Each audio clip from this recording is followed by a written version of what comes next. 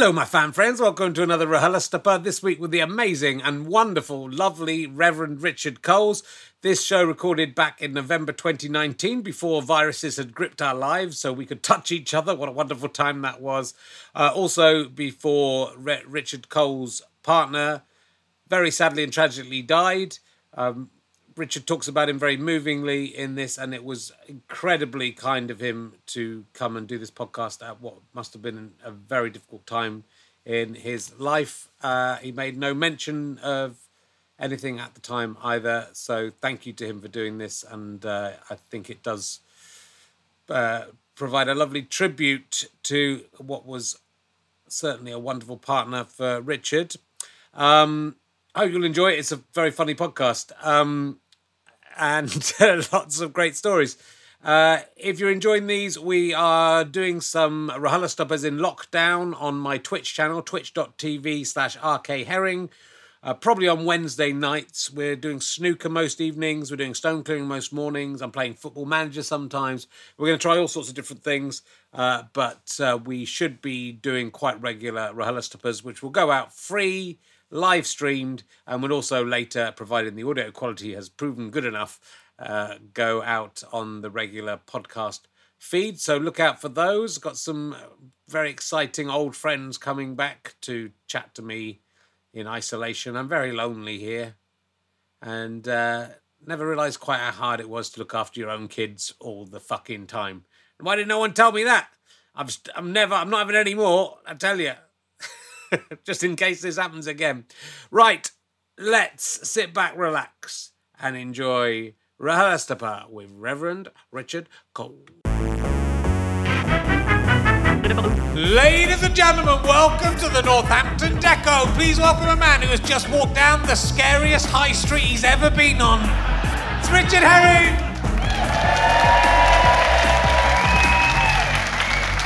Oh, thank you! Oh! What a wonderful audience you are. Thank you very much. Thanks for coming along. Thank you. Welcome to Richard Herring's Loafers, Slippers and Toe Shoes podcast. Oh, yeah, we're in Northampton. I know what they like here. It's a shoe-based. See, everything here is made out of shoes. All the houses are built out of shoes. They just made too many shoes here about 100 years ago. Couldn't get rid of them all. And now it's just mainly a shoe-based economy, so it's not going to be shoes this week. Though I was hanging out at Althorpe Park the other day, and I saw a ghostly figure on the island in the middle of the lake. She said she called it RHLSTP. Looking at me shyly through her fringe with her skeleton eyes. So it's Lady Diana reference there, ladies and gentlemen. So that's how we're starting. I do like to look up the local amenities on TripAdvisor if I can. And I did look up Althorpe House. I like to look at the one-star reviews. We went on Sunday to Althorpe House because of being interested in Princess Diana, only to leave feeling very disappointed, as there was hardly anything about Lady Diana at all. The Diana walk in her shoes display was hardly anything. Just a few pictures of her, and it took a few minutes at most. I think they were disappointed they didn't actually get to walk in her shoes. It does sound like it's going to be that, doesn't it? She had quite a lot. She's got a load of shoes. You can walk around them for a bit. That's worth £18.50 right there. The house is really nice, but you was only allowed in a few rooms. We'd done the walk around in less than an hour. We wanted to see Diana resting place, which was beautiful, especially the lake and the monument. We was expecting to stay around 4 hours, but we'd done it all, including the gift shop and cafe, in less than 2 hours. Felt a bit short-changed. The tickets were £18.50 each, and the cafe was expensive. Glad we went, but not going again. I think if you managed to do it in 2 hours, that is very disrespectful to Princess. They could have stood looking at the island, couldn't they, for a couple of hours? They're very disrespectful to the memory of Lady Di. That's why I wouldn't do it. And I've been looking at the news in Northampton. This is generally the headline news on the local newspaper website on the 15th of November as we record this. Faulty traffic light fixed near Brackmills. That's the headline in Northampton. It was an intermittent issue with a traffic light detector, if you're interested. Wasn't giving sufficient time to get off the slip road from the A45 westbound onto Queen Eleanor roundabout. But it's fixed now. Your life's a change.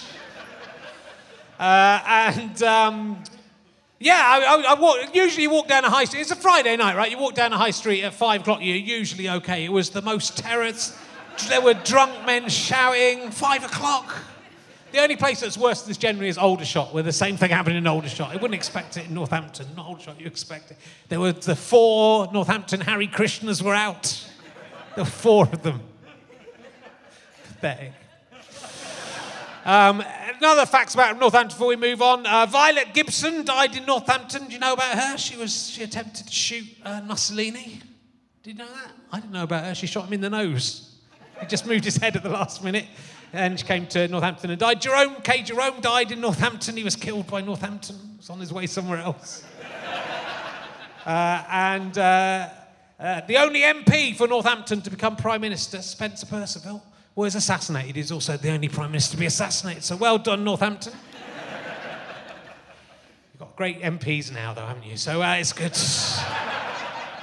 It's not any mental MPs here at all. Look, we're going to crack straight on. Heart of Brexit country. My guest this week, he's probably best known for his portrayal of Henry de Havilland in Holby. That's why we're all here. That's where we saw him. But what's he been doing since then? Let's find out. Will you please welcome the Reverend Richard Coles, ladies and gentlemen. Thank you very much. Please sit down. Make yourself at home.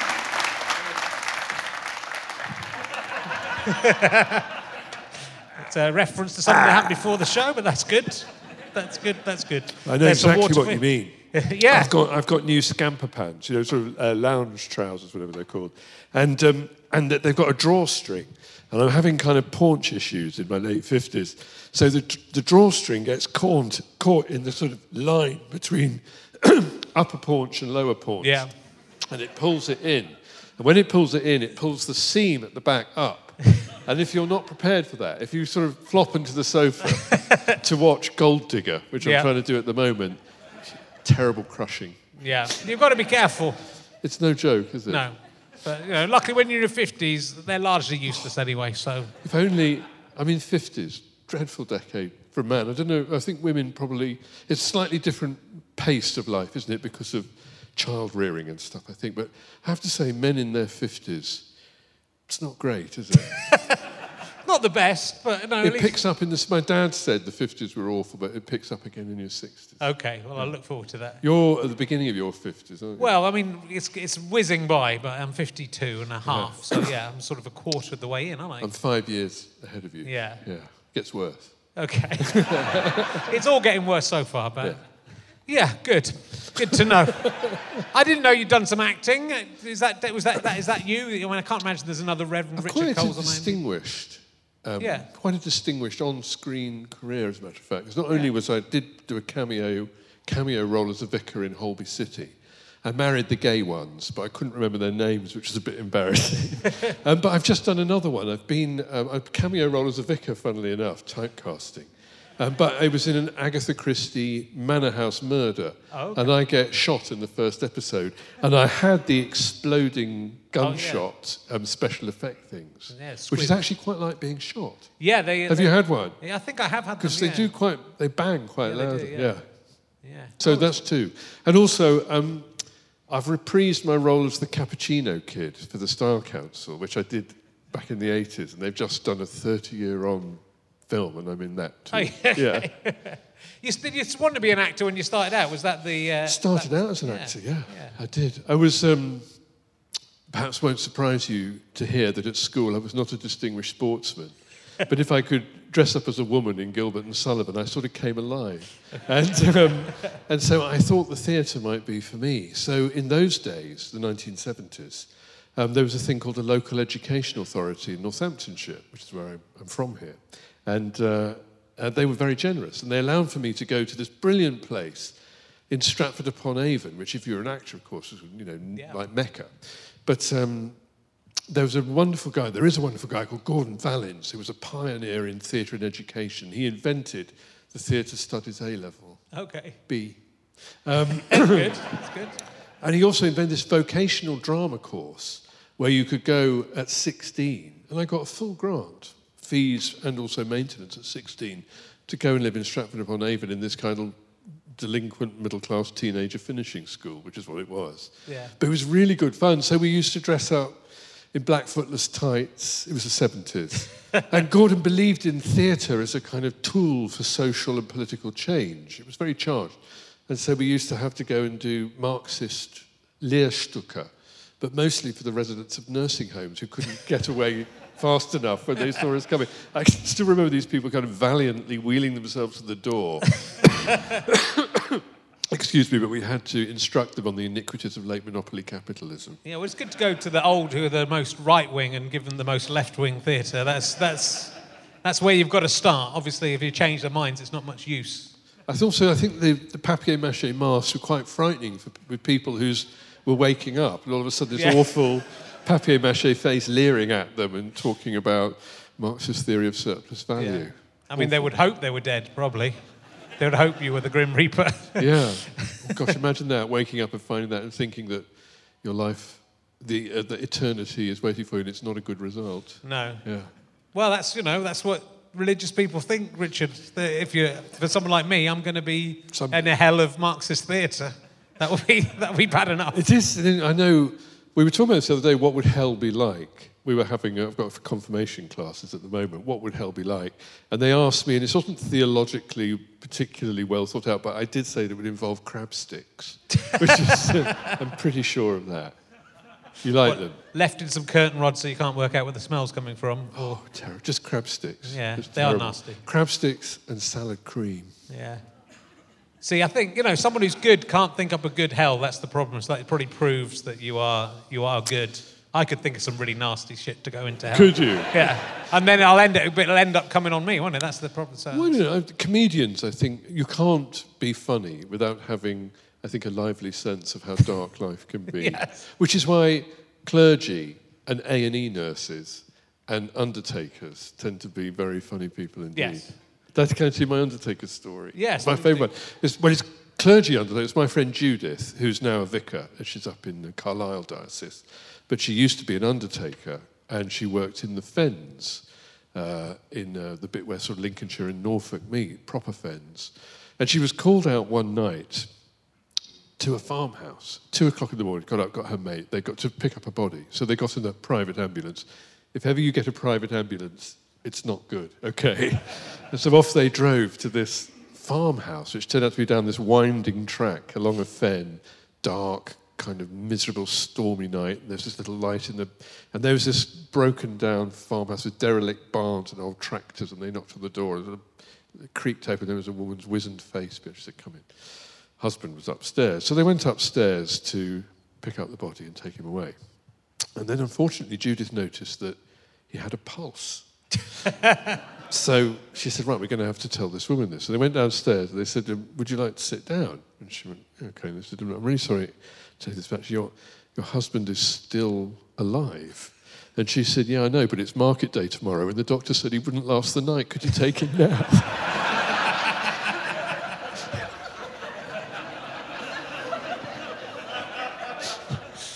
Yeah. Yeah. I mean, that's marriage for you. I've only been married for 7 or 8 years. An everyday tale of Fenland folk. So Northampton, let's talk about Northampton a little bit, seeing you are from Northampton. Born here. Born here. Your grandfather was a successful, then unsuccessful shoemaker. I was fifth generation. Well, I wasn't a shoemaker, but my father was, and his father, and his father. So yeah, typical of the county. Started off in... I'm Northampton... I mean, you talk about Northampton as if it was perhaps lacking in cosmopolitan gloss. Yeah. But I'm from Kettering. Okay. Thank you. And then K-Town, as it used to be called on CB radio days, has not a patch on Northampton. I mean, I love Kettering, it's where I'm from, but it's never going to win a prize. It might win UNESCO kind of like in need of help status or something. Yeah. But it's where I'm from, and I grew up, and so I was born in Northampton, though, in the Barratt maternity home. Yep, they're all from there. And I discovered, do you know who else was born in the Barratt maternity home? Tim Minchin. Wow, yeah, Tim Minchin. Did you know that? I knew he was born in Northampton. You've read the Wikipedia page. I have. Faye Tozer from Steps was born here. Oh, I didn't know that. Oh, she's on the page. You might not be. Do you know also who died here? Pardon? Do you know who also died here? Well, Jerome K. Jerome. Did he die in Northampton? Yeah. Oh, is this all on Wikipedia? Yeah. Who the other person I mentioned? That lady who kid, Violet Gibson. She died here. I found out the lady who did the BBC radiophonic workshop. Okay. Is it Daphne Derbyshire? I don't know. Famous. She died in Northampton too. Does anyone know? Delia Derbyshire. Yeah. She died in Northampton. Oh. Hope she recorded a death rattle. But if that's not to have been the woman who was the kind of guiding light of the BBC radiophonic workshop. I wouldn't mind that on my, well, maybe not the woman bit, I wouldn't mind that on my headstone. Well, you can't have it. Someone else has already done it. There you go. You've got enough. You've done loads of stuff. Oh, you don't want to steal that from her. I know. Yeah, it looks like that, doesn't it? But I'm constantly tormented by the fact that I've not done anything. And I'll get to the end of my life and I'll face the throne of judgment. And it won't be how naughty were you, because we all know about that. It would be, what did you do with your life? And I've got, I think, nothing. Yeah. I mean, that's all of us, though, isn't it? I mean, you've at least been a vicar and stuff, so that's got to be unless you got the wrong one. That's got to be. I mean, you've shopped around a bit, even within Christianity, so you've probably hit it right at some point. Well, caveat emptor, as they say. Sorry, that makes you sound a little Jacob Rees-Mogg, doesn't it? Jacob Rees... No. It's hard to know, isn't it? It's hard to know what God's thinking. He doesn't make it really clear. So who can know the mind of God, as the Apostle Paul so pungently wrote? Yeah. So, although were you brought up in a religious faith? Well, my parents are Christian. Yeah, we're Church of England, and I was. So no, then. Yeah. So I was brought up to be a Christian. And I was a Christian until I was about 8. I think similarly to you. Yeah. You were a Christian until I was a Christian. Then you found an atheist society when you were 8. Yeah, I mean, I wasn't a Christian. It was just there. Yeah. But as soon as I began to think about it with sort of some independence, I thought it was so obvious that Christianity was clearly a fairy tale. Yeah. And I was in the school choir, and I started the Wellingborough School Chapel Choir Atheist Club with my best friend, Matthew Gamage, who's from Northampton. Does anyone remember the post office in Birchfield Road? Well, the Gamage. Do you remember Tony Gamage? He used to run that. Well, anyway, his son, Matthew. Very specific kind of Peter Kay act. Goes down a storm in Northampton and tries at any other town. Not so good. Dies on its arse. But Matthew's my best friend. It's daft, I'm 57, but he's still my best friend. We've been friends since we were little boys. But he was very glamorous, you see, Matthew, very handsome. And his family was super glamorous, and they lived in Northampton. So I used to come over here on my Yamaha Fizzer moped, JBD 926N.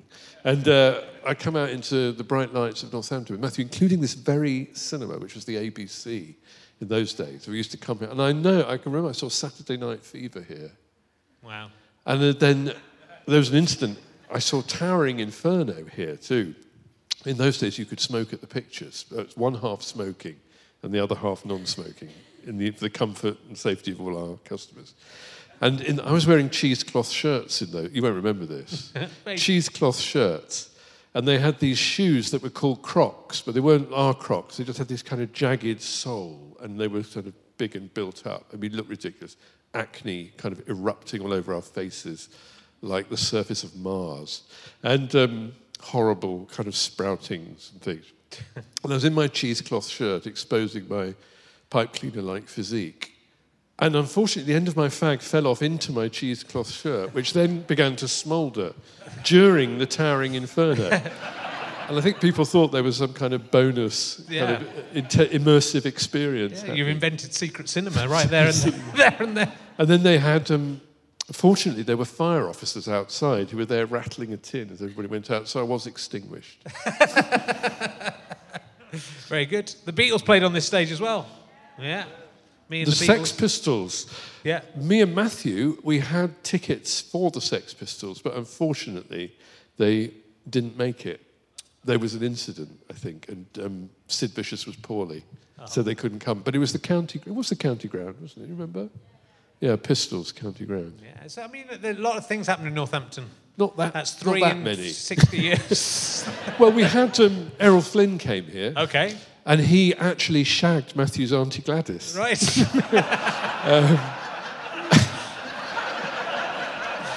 Well, I'm probably not meant to. I'm probably not meant to have said that. No.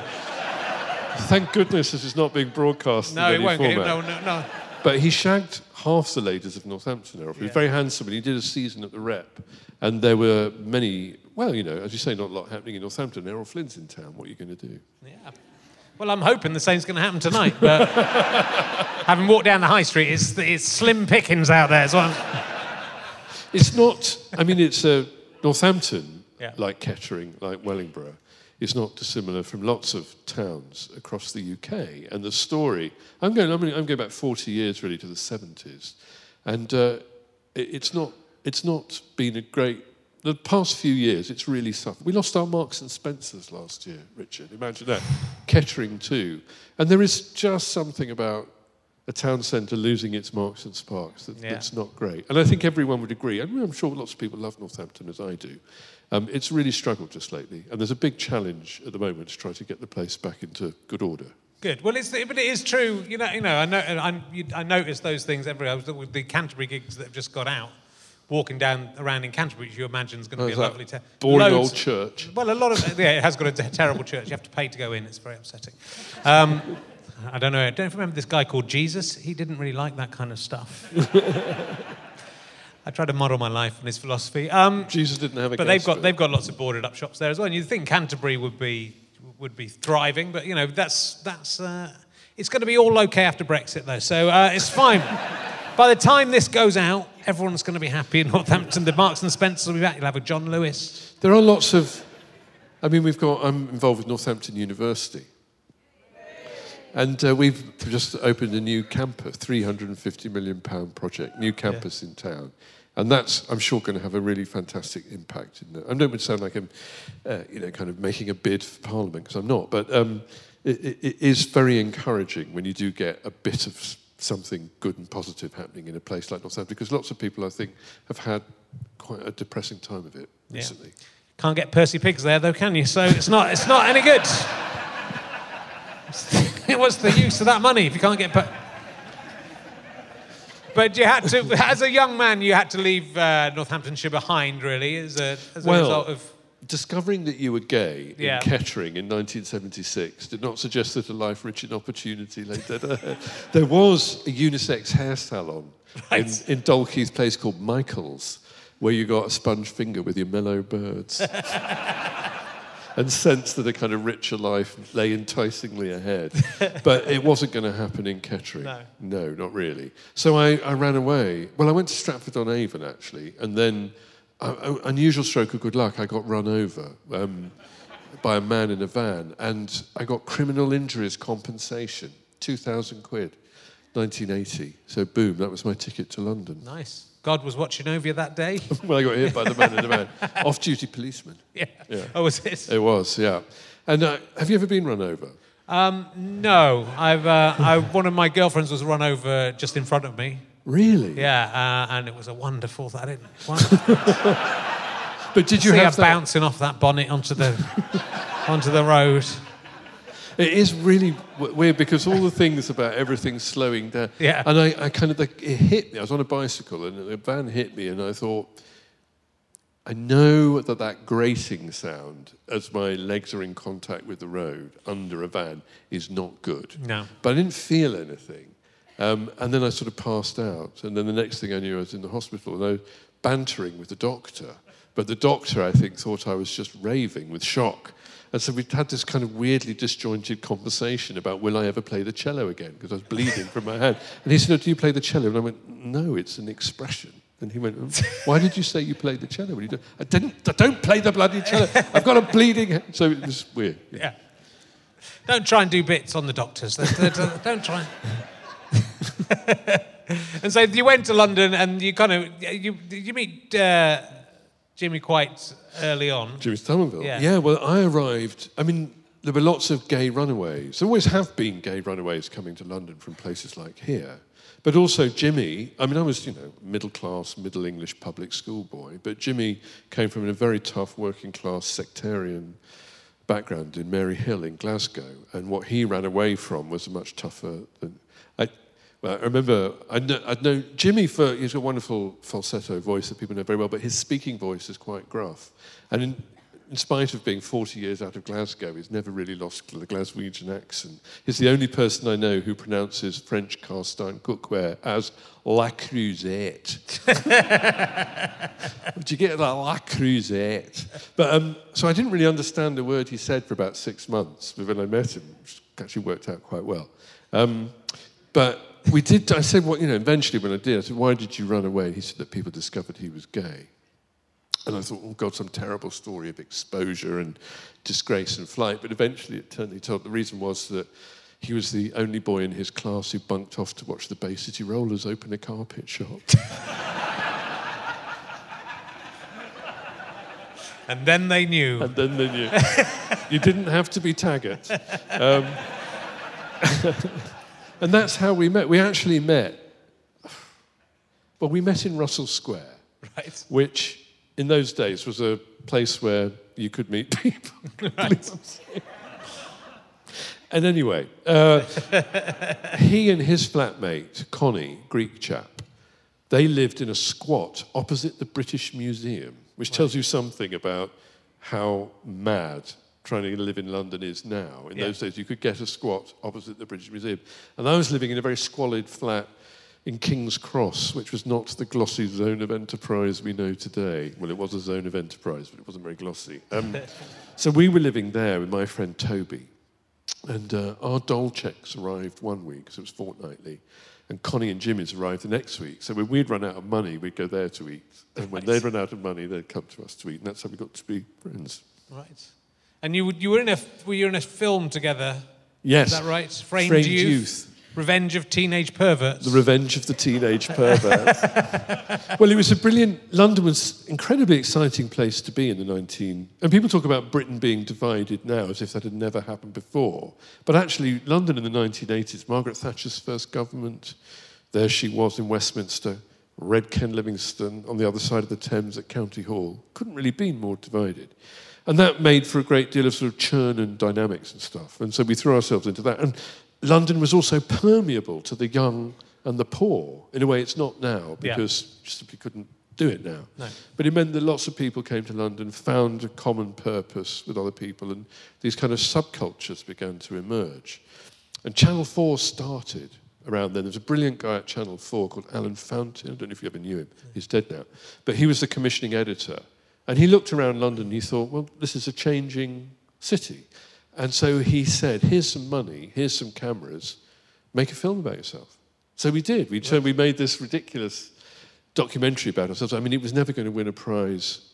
Well, actually, it did win a prize. It won the Grierson Award, actually, Film of Documentary of the Year. Not for the... Okay, so it was going to win a prize. Yeah, it did. We won never going to win like an Oscar, but it did win.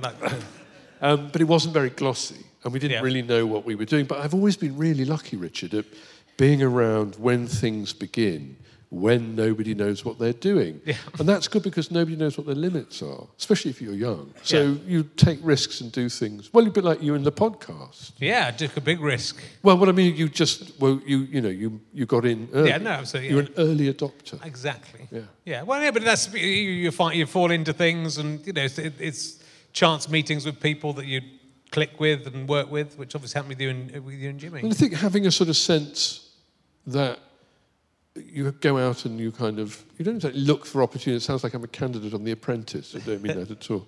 Don't you think Priti Patel is like a candidate on The Apprentice? I think she's more like the Borg Queen from Moustache. Because it's her face, I thought she was smiling, but she isn't smiling. That's just the way her face falls into a sort of evil smirk. You can just imagine her in the boardroom, can't you? Kind of trashing her fellow contestants. Yeah. Thank you for the opportunity, Lord Sugar. Yeah. I do slightly fancy her, and that is also, I talked the other week about slightly fancying Katie Hopkins when she was first on as well. Really? So I'm obviously drawn to extreme right wing. I fancy the Borg Queen. I mean, she's not as extreme as the other two. You should really enjoy Northamptonshire. Yeah, and I think there's something about her that's she's so evil that. Yes, that's got to be sexy. I try to be charitable, but I find it really hard. But anyway, where were we? We were talking about just the opportunities, and so.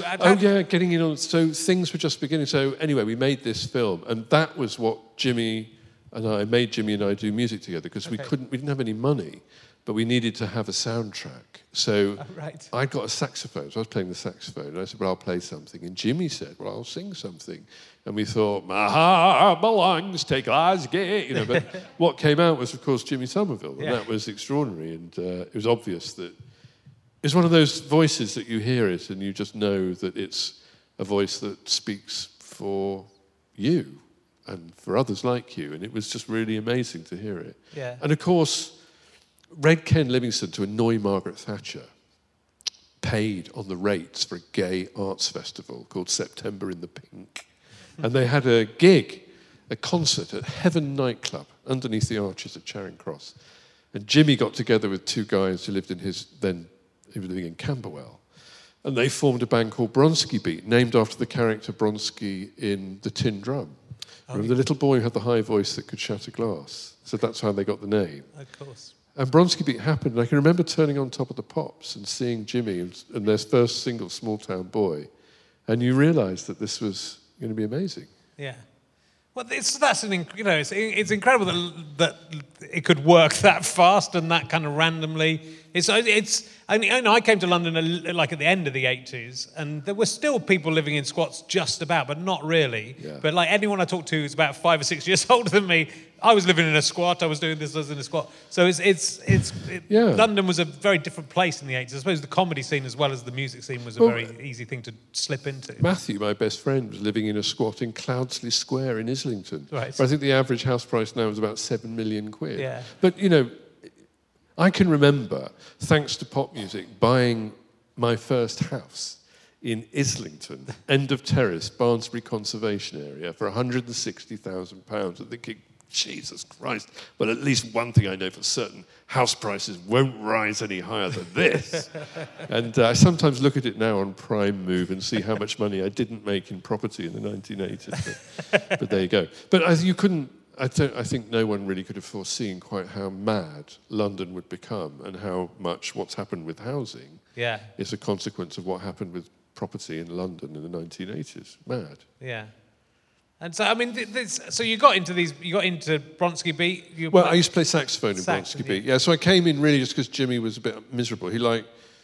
Jimmy, you know, came from this really tough background, and a world of kind of restaurants and hotels and poshness was not his world at all, and he felt rather alienated by it. I lapped it up like a pig, and have been ever since, on somebody else's bill.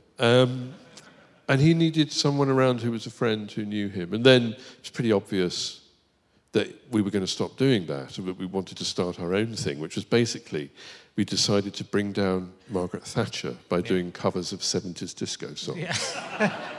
Where is she now? It worked eventually. So that was the plan. Yeah. Which is an ambitious plan in the middle years of the 1980s. Yeah. I was talking to, this is a name drop, sorry, but I was talking to my pal Andrew Ridgely the other day. And I remember watching the video for Club Tropicana and thinking, I think you might have got this a bit more, you might have nailed this a bit more than we have about what people actually really want in the middle years of the 1980s. Oh man, but that's an incredible. Like you were living a life of more excess than you do now as a priest, I guess. Kind of. Yeah. So you were a gay man in the. It was a dangerous time to be a rock star in the mid-80s and be gay. That was. God, yeah. I mean, best of times, worst of times. Yeah. Because, of course, HIV was the spectre. Well, it wasn't a spectre. It became horribly real. At first, there were reports in the gay press about this thing they thought was gay cancer happening on the east coast, west coast of America.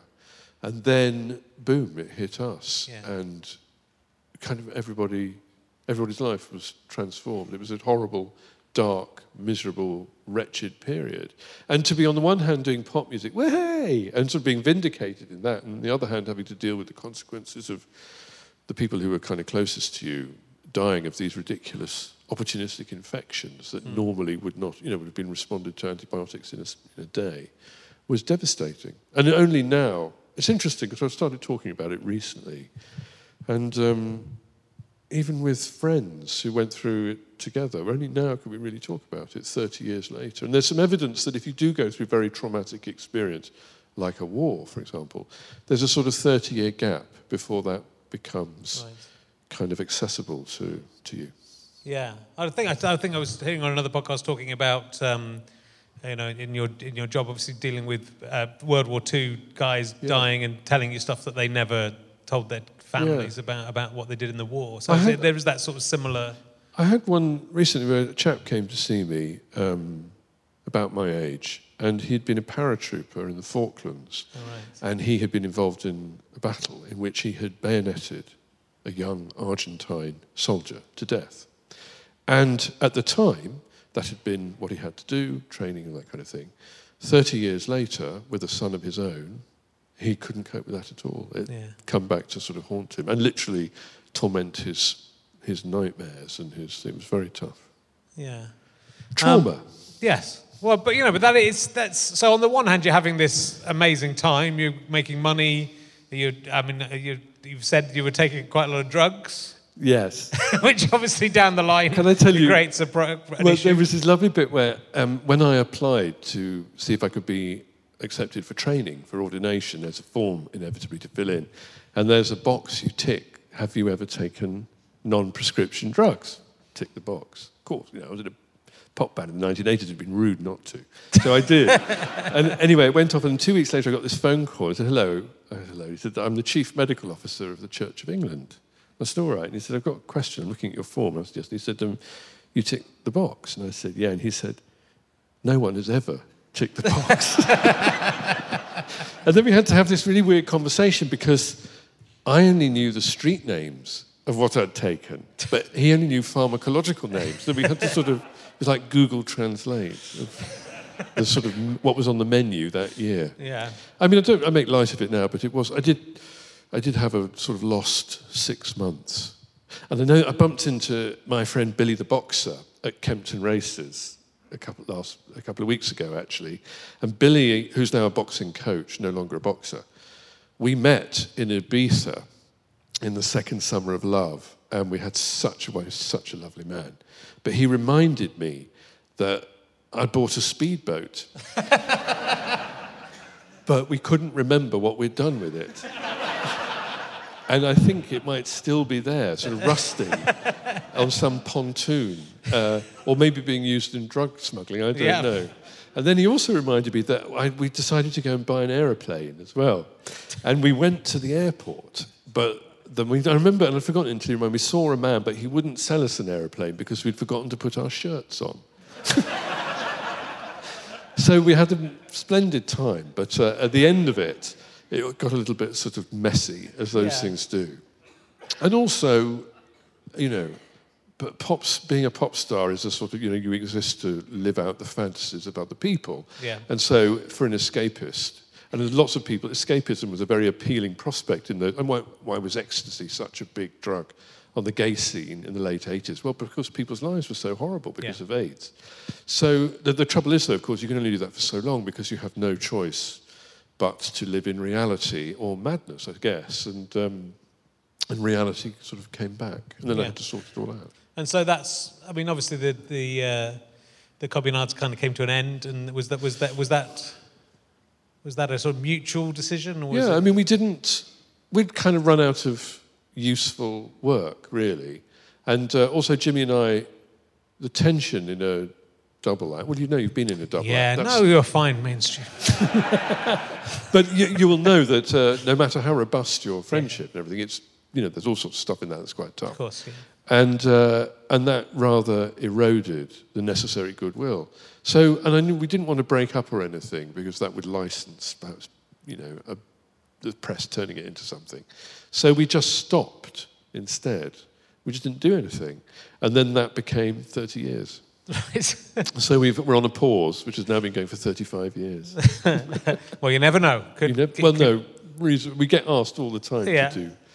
But I can't see it happening. The Communard's Christmas album. Yeah, you never know. Hope you have a very Merry Christmas.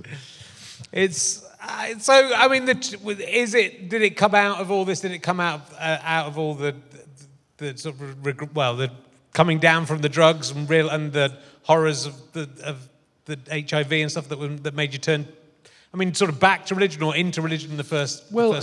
I was never, but what I think, I'd grown up in it. I was a chorister. Yeah. So I grew up in an atmosphere of of beautiful music. The Anglican choral tradition is without peer. And being around funny, ironic people who were kind of broadly cultured and sympathetic in places, in beautiful buildings. And even though I didn't believe any of it, I liked being there, Yeah. And I think perhaps I was intimating that there's stuff there that doesn't really belong anywhere else. And when I think that confrontation with mortality, and also my own awfulness too, a kind of realization of my own awfulness, I needed to take that somewhere. And I just remembered what it was like when I was a boy, being in chapel and liking it and wanting to connect with that again. And it wasn't really rational. It was more like being hungry, actually, and you smell food and you think, well, I'll go there. So I did. And then as soon as I got there and kind of reluctantly heaved myself through the doors on a Sunday morning, I kind of realised that it was homeland, actually. And, I mean, I know there are a lot of gay people in the church, sort of secretly, and but it's not something that is supposedly approved of, or certainly that time. Wasn't that like a major conflict between, or was it? It got worse recently, really, because in those days, as you say, I mean, it's very interesting. If I look at the lives of some of my predecessors, I'm the 59th vicar of Findon. The first one we know of was Geoffrey, who was in 1217. Right. But you kind of can see in those lives, they're not that different from my life. And I think the church has perhaps always been a place where certainly gay men, although that word didn't exist in those days, they wouldn't have thought of themselves as that, but certainly people who were romantically, erotically, sexually attracted to other men would have found a billet there. It's a place where you could be single without inviting suspicion. It's a place where you could dress up and have a lovely time. Yeah. Thank you very much. Have some of that. And it's also a place, I think, which I think was quite good for people who maybe suffered. And I think for lots of gay men, actually probably more in the 19th and 20th centuries, really would have suffered terribly because it was such a hostile world. And the penalties, if you were caught, were horrendous. I mean, there was a terrible persecution of gay men in the 1950s, which was run mostly by Hugh Cudlip at the Daily Mirror, a campaigning journalist. But what he chose to campaign about is not something that would, I think, would horrify lots of people now. But I grew up when I first came to London, there were sort of gay men I used to hang out with there who'd lived through that period, who had lived in fear. I dated a chap for a while who had been given aversion therapy. So he grew up in Essex and his parents were religious. And anyway, he was, I think, caught having sex with another bloke when he was a teenager, 16. And he was given aversion therapy, which involved having electric shocks applied to his penis while he looked at gay porn. And it's not great. No. And also, the church, we have a long history of being unable to cope with human sexuality that doesn't conform to the very narrow parameters we set for it. So, married couples, on you go. When I was in Edinburgh this year, doing the Edinburgh Festival, and I was on my way to the venue, and a bloke came up to me and went, "Excuse me, Father." And I said, "Yes." He said, "Can I just tell you something?" And I said, "Yes." He said, "I really like shagging." Is that okay? And I said, "Well, shag as much as you like. If you could just do it with one other person, that would be preferred." But, "Okay, thanks, me." And off he went. But so we're not very good with all that. He said I can shag. Hey. But we're not very good with all that. No. All that sexuality, because it threatens fundamentally kind of power relationships and power structures that we've been implicated with for a long time. But it's also been a place which has got, I think because of that perhaps, it's also had a hinterland in which people could live and meet other people and start to live. Jesus said, "I want you to live life in its fullness," and the church so often offers people less than that. But occasionally it has been a place where people could live a life that was full. Hurrah. Mm-hmm. I mean, but not all Christians think that, though. That's a lot of the people. It might be even within the clergy that it's more accepted than it would be amongst the And it has got worse lately because Really? it's become a sort of point of contention within church politics. So in the Church of England at the moment, there is a kind of conservative, usually evangelical movement within the church. In fact, the venue we're in now was for many years part of that movement on the Church of England, but the Jesus Army, as you know, were based here. And that was, it's a very vigorous and a very vivid and a very committed form of Christianity, but it's allied to a highly conservative social set of social doctrines. And that's the ascendancy within the Church of England at the moment. So the broad liberal tradition in which people could find in the Church of England's kind of fuzziness sufficient room to live and be human, that's a bit under threat at the moment. In fact, it's worse now than it's ever been. Right. And it used to be the love that dare not speak its name, and so people would just quietly let you get on with it and turn a blind eye. But now that's become explicit, and because of that, we've got juridical about it. So it's quite tricky at the moment. Yeah. But, you know, it will be fine. Don't hold your breath, but it will be fine. Well, I hope so. And it's never been a problem for me. I mean, I've lived very happily with my partner. We've been together for 12 years. He's a priest also. And I've never for a second thought that would be anything that would bother God in the least. As long as it doesn't, you'll only find out at the end, won't you? They go, sorry, Richard, you got it wrong. Actually, I made loads of gay people, but I don't like them. Yeah. We're always really clear about it. But you with your fancy book learning. But this, I mean, I'm fascinated by Christianity and all religion, but the reason Christianity works as a religion is A, maybe because it's true, and B, because you can interpret it how you want to interpret it. So Jesus is sort of all things to all men, isn't he? And so you can... No, actually. No? I mean, I think you're wrong. I think he's quite like me. I think he's just a kind of guy hanging out, cracking wise, getting his feet washed by hot prostitutes. I think what we do now, and it's very much a condition of us being modern people living now, is that we tend to create Jesus in our own image. Yeah. So lots of people I know who are liberal lefties kind of think of him as a sort of freedom fighter and as someone who stood up for the poor and the weak. And he was all those things, but he was lots of other things too. And so the idea that, and the right, people on the right will quite happily profess a Christianity that they think that Christianity is the transcendent version of their worldly politics. Because it's like when people say, "What would Jesus do?" The answer is always not what you think, because we create the Jesus to suit our own prejudices and opinions and beliefs and commitments, and he's not that. He's elusive, and he doesn't satisfy that. Well, a lot of people hold up religion as a way to excuse what they want to do rather than the other way around. I think when you see the Christians in America who are supporting Trump, you kind of go, "Oh, okay, so it was never about any of the things you said it was about, because you're happy to ignore all the things that Trump's doing that were against the opposite of what you said 10 years ago. It was about maintaining the status quo." And for me, I think the hallmark of authentic Christianity is the ping that comes back that's counterintuitive and doesn't tell you what you want to hear. Mm-hmm. Because I think, that our job, the irony for me as a priest, and it will not surprise you to hear that I'm not someone who withers in a spotlight, let's put it that way. And there's plenty of opportunity for an attention-seeking person in this job. But the irony is that the minute you get it right, the minute you realise it's not about you, and that your job is... There's a prayer that we pray when we're getting ready before we celebrate the Eucharist, and it's from John the Baptist. We must decrease that he may increase. So if we do our job properly, there's no credit to us at all. Sure. We're simply not getting in the way of God doing God's thing. Is it possible for a Christian to be so good that they become better than Jesus? Because that's what I'd be aiming for, like to get up there and go, "Yeah, mate, but you did it better than I did. Yeah. You can come and sit up here next to God." I mean, I applaud your ambition. Yeah. But I would want to point out that you do have a handicap in that you are not divine. No. Jesus has that advantage, you see. So maybe, but you would. What if I am him returned again? Well, that would be very interesting. And I'm certainly watching this glass of water very closely now you've said that. The one thing I'm certain about, that if Jesus did come again, we wouldn't spot it. No. The church would be the last to spot it.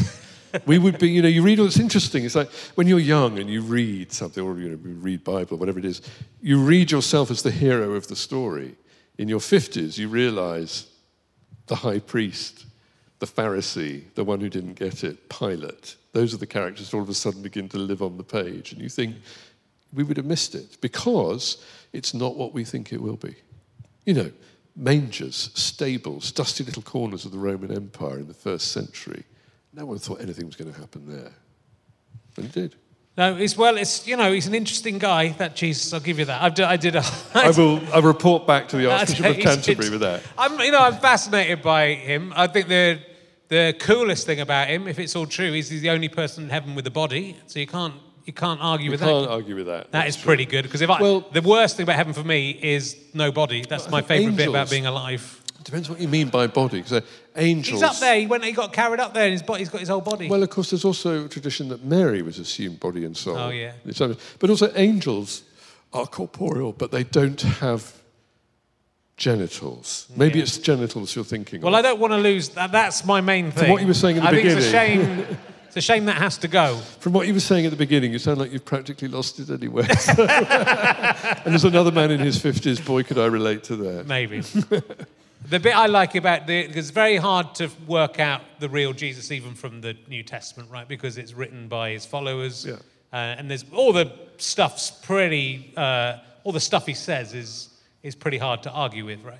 But it's hard to get to the nub of who he is. But there's that bit, and I mentioned it in Christ on a Bike, my show, where his enemies describe him as a wine bibber and a friend of publicans and sinners. Yeah. You kind of go, that's snuck into the Bible. That bit's definitely, people definitely said that about him. So I think he definitely liked to drink. I think that's scandalous and outrageous figure. And he was a Jew, and he would have been born into a world in which Jews would have found it utterly incredible that someone would associate with Samaritans, with prostitutes, with tax collectors, hated tax. And yet, if you look at this kind of ragtag and bobtail that were his first followers, you have Matthew, who was a tax collector, and Simon the Zealot. It's like having Priti Patel and Jeremy Corbyn in the cabinet, if you see what I mean. And he literally had a Judas amongst them as well. Oh, Mind you, watched out for that. That was a clue, wasn't it?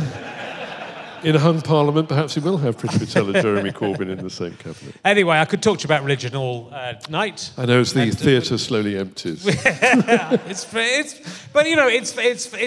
obviously a fascinating change in your life, right? To go from being a pop star to being a broadcaster and vicar and priest. It's not to me. No. It's just what happened. Yeah. I mean, it's funny, it's only when I've written about it and thought about it and talked about it that I've realised that my CV does look like the work of a fantasist. And that if it landed on my desk, I'd just think this guy's not, doesn't sound real. Yeah. But it is just what happened, Yeah. Well, your life's quite weird, isn't it? Yeah. I mean, I don't think my life's real, though. I think I'm a character in a video game. So, being controlled by a teenager... He doesn't like me very much. Yeah. He's trying to make it all come out. Just give me hope and then just slightly crush it. Yeah. But let's quickly talk. We've got probably another 10 minutes, so let's talk about... you've inspired two literary or fictional figures. Yeah. So you're the inspiration for Rev. Yeah. Which was a very popular sitcom. So were you literally the... Well, people have said so. I mean, I'm a little bit, but the Yeah. person, Adam Smallbone, who's the name of the priest in it, played by Tom Hollander, who's a wonderful actor, is a bit me. But Tom came to spend some time with me to sort of see what my life was like. And it's really interesting because there's the stuff that I told him about that he used, but it was the stuff I didn't realise I was doing, which ended up in the character. For example, I used to pawn cigarettes from homeless people. And in the end, they say, look, buy your own, vicar. But I used to pawn cigarettes from home because I don't smoke, right? So I used to, and then have a polo and then go back to work. And that ended up in the character. And the bit with the builders, that was my life. Right. I used to walk past these builders. I was in Boston, in Lincolnshire. You thought Northampton was bad. And there were these building sites, and every time I went past in the dog collar, they went, way up the arse, vicar, whoa, all this kind of thing. And then my last day, and I know I was leaving, I walked past my dog collar, and they went, whoa, that's when I turned around and said, why don't you fuck off? And that made it into the show. Yeah. And the other character is Tom in Bridget Jones. Yeah, Helen Fielding is a good friend of mine. Right. And when she was writing the Bridget Jones stories, which were originally a column in a newspaper. Yeah. We were very close at the time, and then it's not just me, but it's a bit of me and a bit of other people too. The bit that didn't have the nose job is me. Right. Because as you can see, I haven't had a nose job. Well, if you have, it must have been terrible beforehand. Terrible. I know. Don't go to Hungary. I'm thinking, how'd you have my teeth done? Yeah. They're looking good. The teeth. Thank you. Nice. Yeah. But that was in Stamford. So I have these kind of figures that are vague bits of me have appeared in things. And so let's talk a little. Well, because also because you're a broadcaster, and therefore in the modern world that means you're a celebrity, and that means you've done lots of these celebrity things. Obviously, we'll talk about Strictly. Oh, I love them. Yeah. So you're Strictly, and I don't watch. My mum and dad love Strictly. I didn't watch your Strictly, but I did find it online today. That must have been a very intense search indeed, because it wasn't for very long. You did the worst paso doble in the history of not just the UK but the whole world of Strictly. It's the lowest score for a paso doble in Strictly in any international format. Yeah. I mean, I'm glad there wasn't a worse one, because I watched it today and I'd feel sorry for it. It was really bad. It was but it's sort of fascinating. I thought I was going to be good. Yeah. I honestly did. I thought that there was a Justin Timberlake waiting to be discovered, but there wasn't. And to discover that live in front of 10 million people is a But you did well the first week. You won 2 weeks, right? Or you do 3 weeks. 3 weeks. Yeah. But it was just... Well, And it was then an they put odd me out of choice. my It was an misery. odd choice of costume, though, I think. That's the thing. Well, it was meant to be costume. Flash Gordon. There was Private Eye pointed out I looked like Theresa May, which is unfortunate. You know, I was at this do when I was with Johnny Peacock, who was in my years, Paralympian athlete, he was adorable.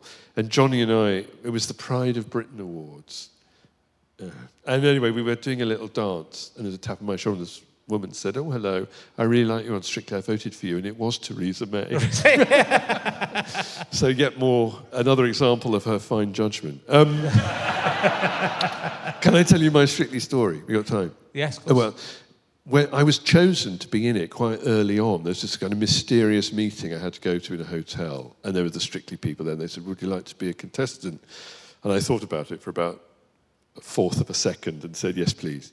But then I had to keep quiet about it because it's announced in August. And I remember the day it was announced particularly because it happened to coincide with my free colonoscopy at Kettering General Hospital, because you get one at 55.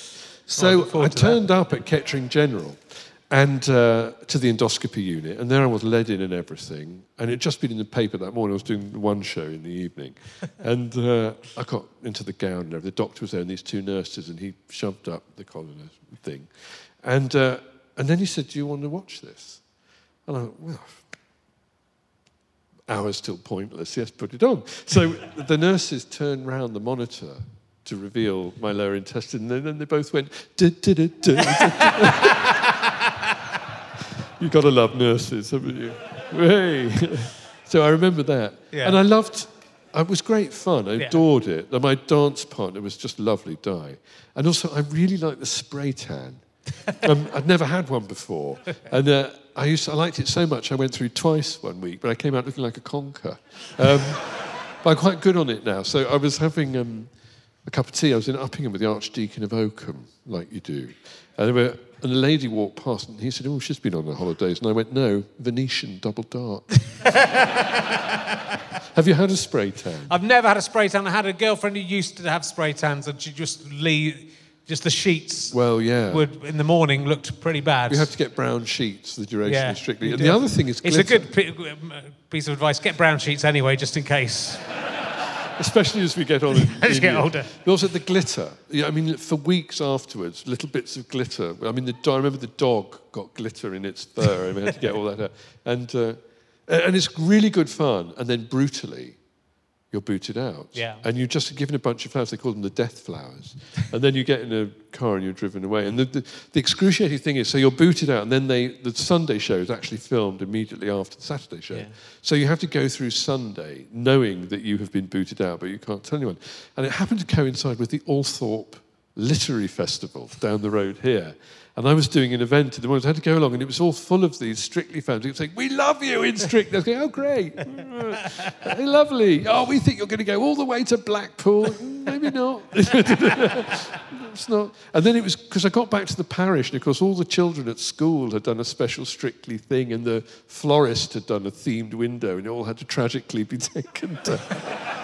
And there were some people go quiet when I walked in the co-op, that sort of thing. So, but there are worse things than making a fool of yourself. Well, I don't think you did make a fool of it. But it's that's part of it, right? I mean, there's some people who are on there as well that are not going to go on to win it. And so when it's, did you think you were going to win it? I thought I could. Oh, I remember my agent said to me, "You're not going to win it." And I remember thinking, "Well, I might win it."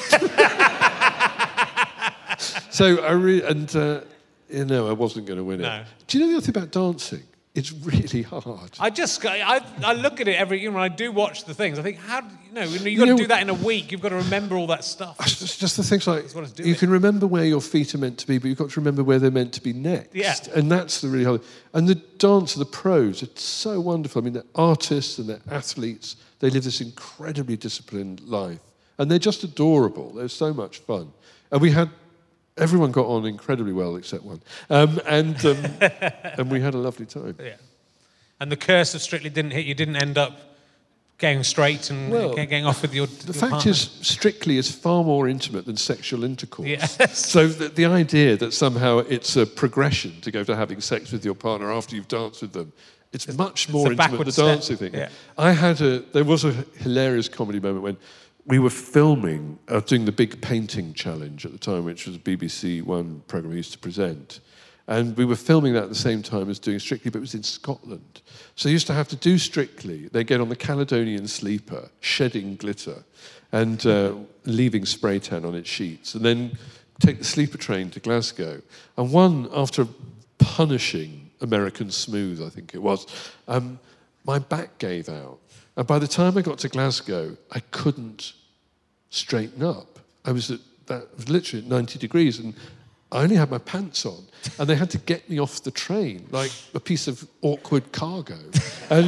And I literally couldn't move, and I was covered in a blanket. Remind you, when Norman Tebbit was taken out of the Grand Hotel? It was a bit like, sorry, tasteless comparison, but it wasn't a good look. No. And they had to get a physiotherapist to come who practically sort of jumped on my spine until it straightened out so I could go and woodenly walk across a set doing something ridiculous. No, it's hard. It's hard. I don't think so much fun, though. Was it? Oh, so much fun.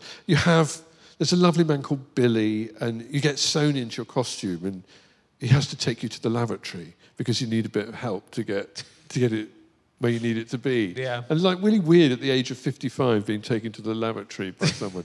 And he was just lovely. He could do last-minute repairs, and he would brush the soles of your dance shoes. And they sort of treated you like proper dancers, which some people were brilliant. I mean, Aston Marigold in my was just dynamite. And Joe McFadden, who he and I become really good friends, who won it. Second day, I looked at Joe and I thought, you could win this, and I put a bet on. I won £2,800. Wow.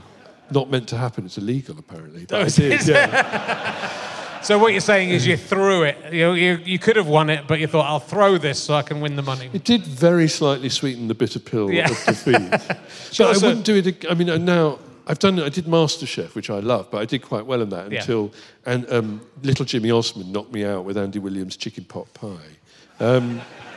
That was so much fun. The thing about have you ever done one? If you do them, the other thing is a vicar. Vicars have always been in the knobbly knees. We're always doing things like that, so I don't mind the loss of dignity at all. But it's just really good fun. You get to kind of play with other people and fantastic toys. The only one I haven't really done, I said no to Celebrity Big Brother. Right. And I turned down the jungle. But I would do the jungle if it was the last thing I ever did. Because I don't think there's any way to go after that. Do you? Yeah, no, I've been sort of. People have asked about the jungle, like in the early stages. But I think it was just the first trawl. Yeah, I wouldn't do it. I would do it actually, because I'm not the least bit bothered about kangaroo arseholes and stuff. That's fine. I don't think I could cope with that awful hotel they stay in at the end. Where it's got all like the swimming pools there. I would hate that. But, But I don't want to be filmed asleep. That's the thing. The idea of being filmed when I'm asleep is too much. The worst thing about I know lots of people who've done it, and the worst thing about it is it's incredibly boring. Yeah. So actually, you can't read anything. You sit around in a pile of mud all day. Ant and Dec come in and you do a game, if you're lucky, for maybe 20 minutes. But the worst thing is that the crew are only about 100 yards away and you can smell their bacon butters. And you've eaten nothing but rice for days. And apparently it's really dull. Yeah. I'd like the diet aspect of it. I'd quite like just to... I lost a stone on Strictly. Did you? Yeah. Oh, well, I'll do Strictly then. Okay. I'm available. Look, we're going to have to wrap up, but it's fantastic to talk to you. I might start believing in Jesus now. I'm going to think about it. My work is done. Ladies and gentlemen, please give a massive round to the Reverend Richard Coles. Thank you. Go and have a drink and a wee. We'll see you next week. You have been listening to RHLSTP with me, Richard Herring, and my guest, the Reverend Richard Coles. Thank you to Pest. This music playing now is by them. It's quite good, isn't it? Thank you to everyone at the Deco Northampton. Thank you to the parking attendant who gave me a parking ticket even though I had the correct permit in the window. It got cancelled. It was his error. Thank you very much to everyone at Go Faster Stripe, especially Chris Evans, not that one. I'm indebted to my producer, George Lingford. George, the incompetent sound man, he produced it. What a turn up for the books. I'm also indebted to my series producer, Ben Walker. I am even more indebted to Chris Evans, not that one, from Go Faster Stripe and Sky Potato. I'm also even more indebted to my executive producer, Darren Billings. We called him Baron Dillings. That was our nickname for him on set. He never knew. He did an okay job. Thank you very much. This is a Go Faster Stripe, Sky Potato and Fuzz production. Please go to gofasterstripe.com/badges and become a monthly badger and help us through this difficult time, or go to twitch.tv/rkherring to watch even more wonderful content, plus the chance to subscribe, especially with an Amazon Prime membership, which will cost you nothing. Just come back every month and give us $5 fine, my friend. Absolutely free from the pocket of stupid Ian Amazon, who's just giving away money like he's getting divorced every single day. What a silly prick. Hope you enjoyed the show. Bye.